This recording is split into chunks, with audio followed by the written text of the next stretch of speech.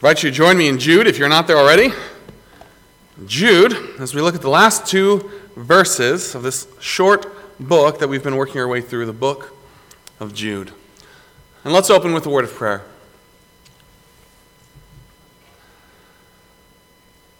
Heavenly Father, we do pray this evening that you would speak. That you would speak to us through your word. That your Spirit would take your word. That you would plant it deep in us. That your word would challenge us. That you would confront the sin that is in our lives. The sins that we so easily run back to. That your word would work in us, not only confronting our sins, but then moving us to change, to grow. For we know that you have given us all that we need to live godly in this present age in your word. Heavenly Father, we pray that you would do that work in us, even through these two simple verses this evening. That we may be edified, built up, challenged and changed for your glory. Even in this hour, Heavenly Father, do your work, your sanctifying surgery on each and every one of our hearts. That we may go and we may take the good news of the gospel to the world around us. And we pray this in the name of Jesus Christ. Amen. That song we just sang, the last verse, it says, "Speak, O Lord, renew our minds, help us grasp the heights of your plans for us, truths unchanged from the dawn of time that will echo down through eternity." The truth does not change because the truth is the truth. As you turn to the book of Jude, that's the very thing that Jude is dealing with. False teachers who have come in. False teachers who are trying to twist that truth, to lead astray for their own purposes. But the truth does not change. The truth is always the truth. Similar to as we did this morning in the book of Malachi, as we come to the book of Jude, these last two verses, I think it's short enough to where we can read the entire book leading into these last two verses. These last two verses are really the summary of everything, not the summary, but Jude's closing prayer, his doxology. Out of all of this is what I desire, that God would get the glory. And so it's important for us to have that context. These last two verses, this is the conclusion. Homiletics teachers will tell you that the conclusion is very important. You've got to, once you take off on your sermon, you've got to land the plane right. You've got to bring it to a close, and that's what Jude is doing here in these last two verses. And so I think it's very important for us to back up, read the book. It's short enough to where we can do that. The 23 verses leading into this, and it'll give us a running start into this glorious doxology. Follow along as I read. Jude, a bondservant of Jesus Christ and brother of James, to those who are called, sanctified by God the Father, and preserved in Jesus Christ, mercy, peace, and love be multiplied to you. Beloved, while I was very diligent to write to you concerning our common salvation, I found it necessary to write to you, exhorting you to contend earnestly for the faith, which was once for all delivered to the saints. For certain men have crept in unnoticed, who long ago were marked out for this condemnation, ungodly men, who turn the grace of our God into lewdness and deny the only Lord God and our Lord Jesus Christ.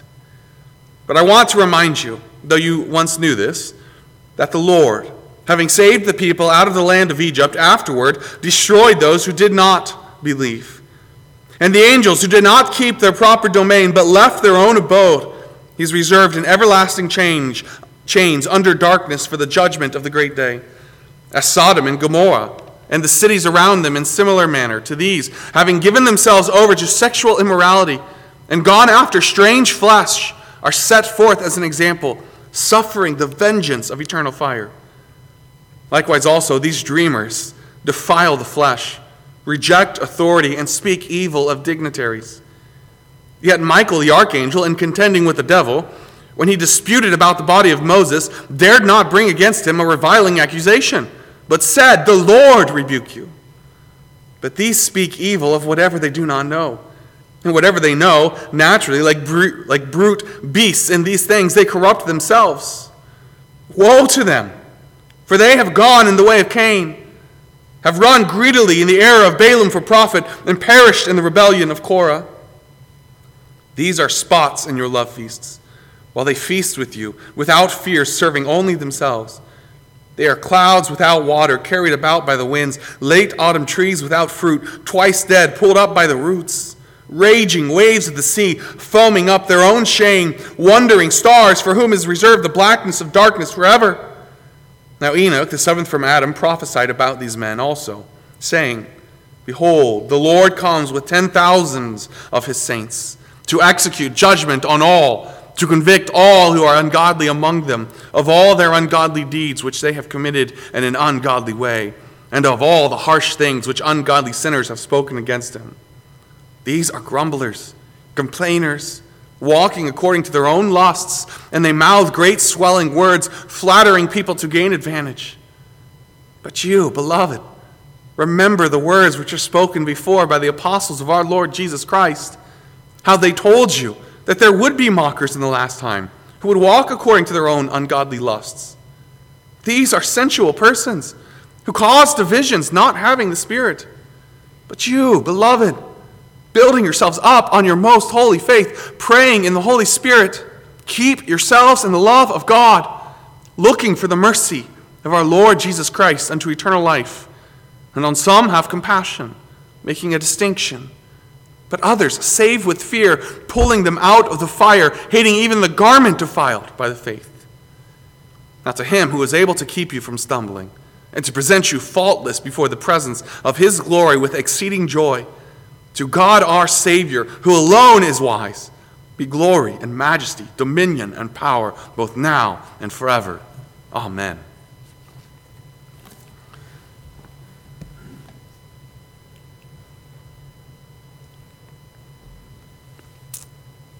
The word doxology comes from the Greek word doxa. It's a word that means glory.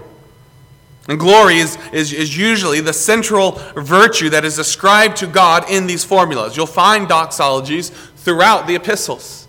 Sometimes in major breaks in those epistles, Paul will stop and go into a doxology, praising God. Many times at the end of the epistle, there'll be a doxology. Early Christians often use doxologies to conclude their prayers or sermons. And so here, Jude, he adapts the typical formula of a doxology to fit his needs. And what we end up getting here in the book of Jude is actually the longest and perhaps the most well-known doxology in the New Testament. Even if you did not know that these two verses came from the book of Jude, you likely knew these two verses. You've heard them, you know them. Now to him who is able to keep you from stumbling and to present you faultless. Those are great truths. And yet they are all the more thrilling in the context of the book of Jude. In these two verses, Jude expounds to his readers who God is and what that means for God's people. Who God is and what that means for God's people. The first word of the book, or the first word of verse 24, as he moves into this doxology, is now. Now. Now, as I move towards the conclusion of this book, this short little letter or sermon, as I move towards it, meditate on these truths.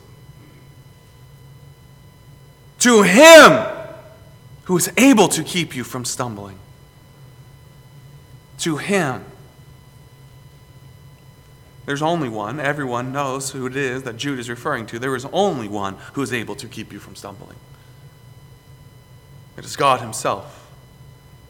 And he is the one who is able, referring then to God's omnipotence. He is all powerful. He alone is able to do this thing. And what is this thing? It is to keep you from stumbling. To keep you from stumbling.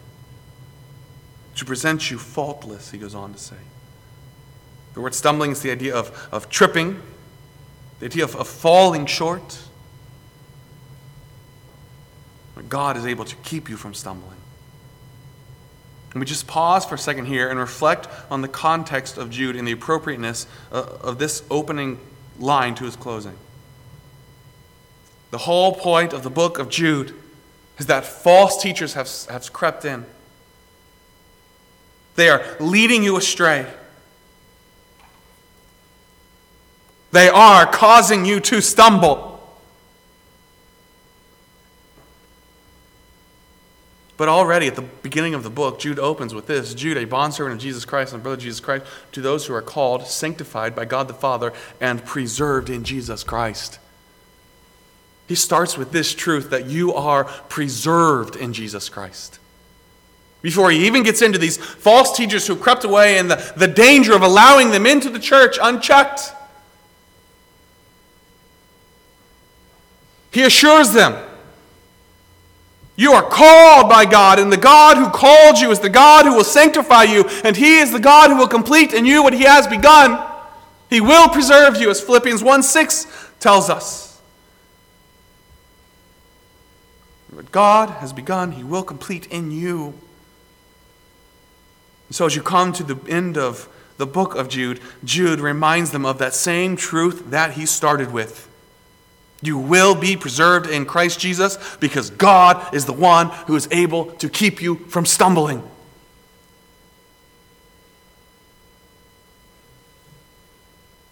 Not just to keep you from stumbling, but to present you faultless. He's able to keep you from stumbling along the way, and at the end of all of this, he will present you faultless. The language there is important, to present you faultless. It's not that we are faultless, that we have a righteousness of our own.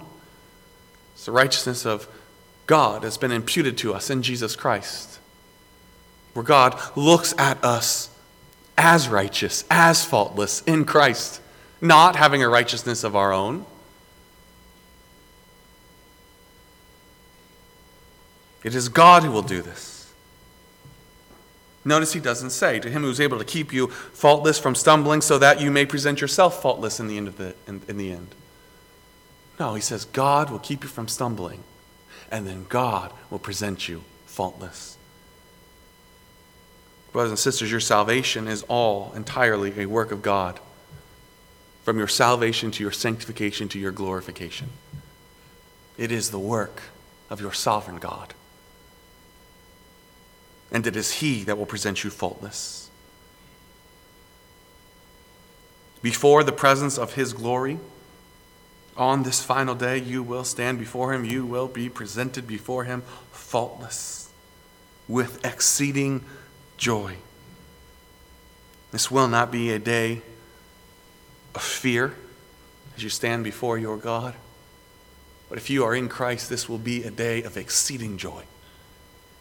As your heart explodes in praise as you stand declared righteous before your holy God. Exceeding joy. Exploding with joy. This is the only right response to God's work in us. It is entirely God's work, and this is entirely the right response. There's a boldness in this joy. Have you ever been somewhere where you're excited to be there, and yet you're kind of hesitant, so you hold back your joy a little bit? You don't express it so openly. You just kind of hold it in. Maybe you're not comfortable with the people around you. But this is an exceeding joy. It is clear to all who are around because you are comfortable, because you are boldly standing before the throne of your God in Christ alone, not on your own merit, because it is God who kept you from stumbling, and it is God who has presented you faultless before himself with exceeding joy. What a day that will be. Even so, come, Lord Jesus. Moves on in verse 25 to God our Savior. Note that word there. God our Savior. He doesn't say to God the Savior, to God a Savior, but to God our Savior. That's a personal word. And it begs the question, is God your Savior? I was saved as a 5-year-old. I've told the story many times. I grew up in a Christian home. I'd heard the gospel probably a million times by the time I was 5 years old. I knew that I was a sinner. I knew that Jesus was the Son of God, that he died on the cross. And I'd never connected the dots that it was my sin, that I needed a Savior. Until in kindergarten, we were studying Psalm 23, and the idea of the Lord is my shepherd. And for some reason, in my 5-year-old mind, that made it click. The Lord is not just a shepherd. He's not the shepherd. It was that word, the Lord is my shepherd. And for some reason, in my 5-year-old mind, I realized, yes, he is a shepherd, but he's not my shepherd. He needs to be my shepherd.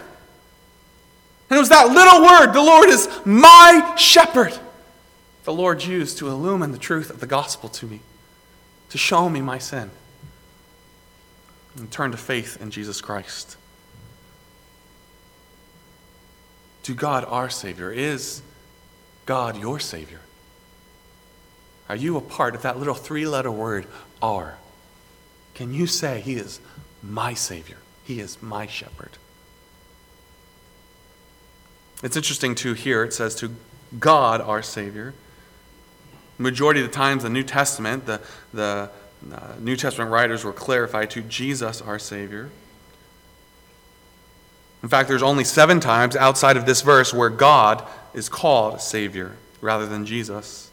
And yet it's an entirely appropriate thing to say. Because while it is Jesus who accomplishes salvation, who dies on the cross through his sacrificial death, he secures our salvation for us, it is God who initiates the process. God is your Savior if you've placed your faith in Christ alone. To God, our Savior, who alone is wise. Again, this ties to this book. God alone is wise. The false teachers boasted of a special knowledge. We have a special knowledge that we've attained. Something that we know that no one else knows. Follow us. Brothers and sisters, there is no special knowledge. There is just the truth. James 1:5 says, God gives wisdom liberally to all who seek it. He alone is the God, only wise. He is the source of wisdom. You don't need to look outside of him or outside of this book to find wisdom. The fear of the Lord is the beginning of wisdom. It's all right here. He is our Savior. He alone is wise.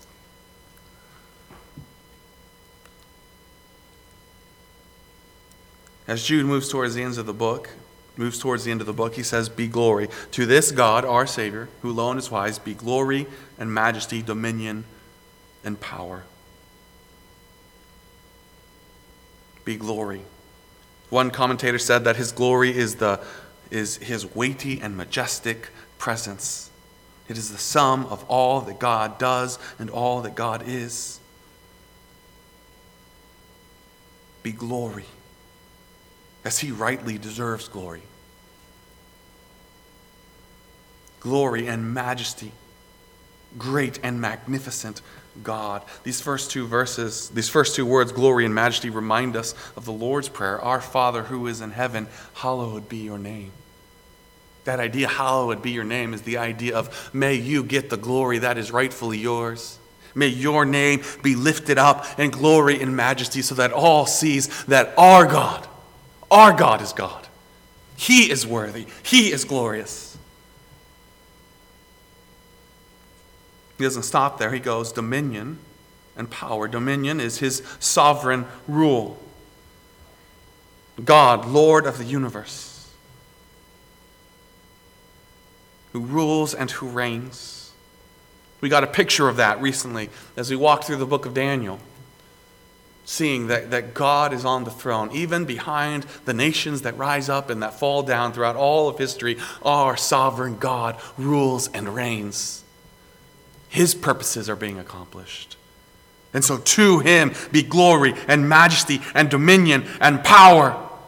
Power, God's authority and control. He is God omnipotent, God all-powerful.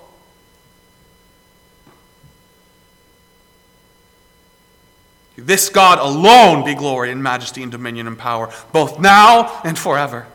Stressing again God's eternality. He will not pass away. From everlasting to everlasting, as the psalmist says, he is God, and he is worthy of glory and honor and majesty and dominion and power. Amen.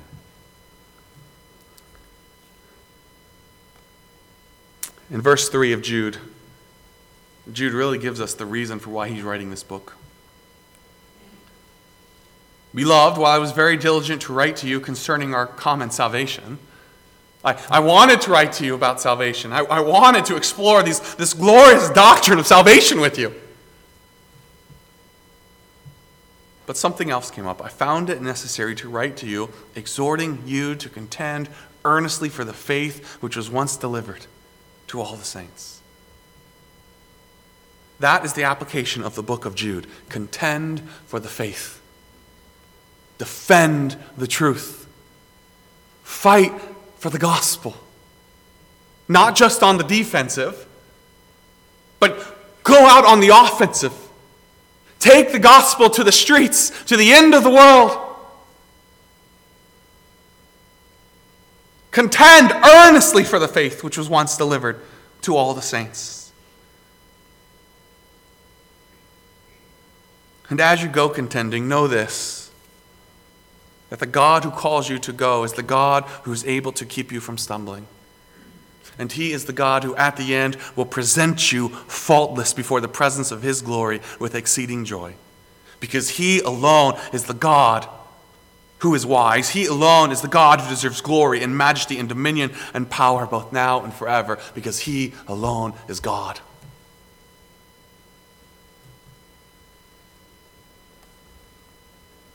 Douglas Moo in his commentary says this: Jude has warned the church of a serious and threatening outbreak of false teaching. He has called believers not simply to batten down the hatches and ride out the storm, but to reach out redemptively to those who are falling away. Believers can do that because their position with the Lord is secure. Because their position with the Lord is secure. Brothers and sisters, you can go and you can make disciples. You can stand boldly on the truth of this book, on the truth of the gospel, because your position in Christ is secure. There's no hope. There's no possibility of you slipping, because God has you. Because he is able to keep you from stumbling, and he will present you faultless before the presence of his glory with exceeding joy. Brothers and sisters, let that thrill your soul. Let that be a burden to your heart to go boldly out of these doors and to contend for the faith. Yes, that involves guarding this pulpit, and we must guard it. We must not allow the ideas of our day to affect the gospel of Jesus Christ. The gospel is unchanging. We must defend this pulpit, but we must go on the offensive. We must take the gospel to the streets, to the office, into our homes, into our lives and relationships. Contend for the gospel. And contend boldly, because your God is able to keep you and to deliver you faultless at the day before the presence of his glory with exceeding joy. Really, when it comes down to it, what Jude is saying is keep your eyes on Jesus Christ. Yes, these false teachers might come in, people might come in, they might try to distract you or pull you away. Keep your eyes on Jesus Christ. He is the one who keeps you. I want to close with the song, Still, My Soul Be Still.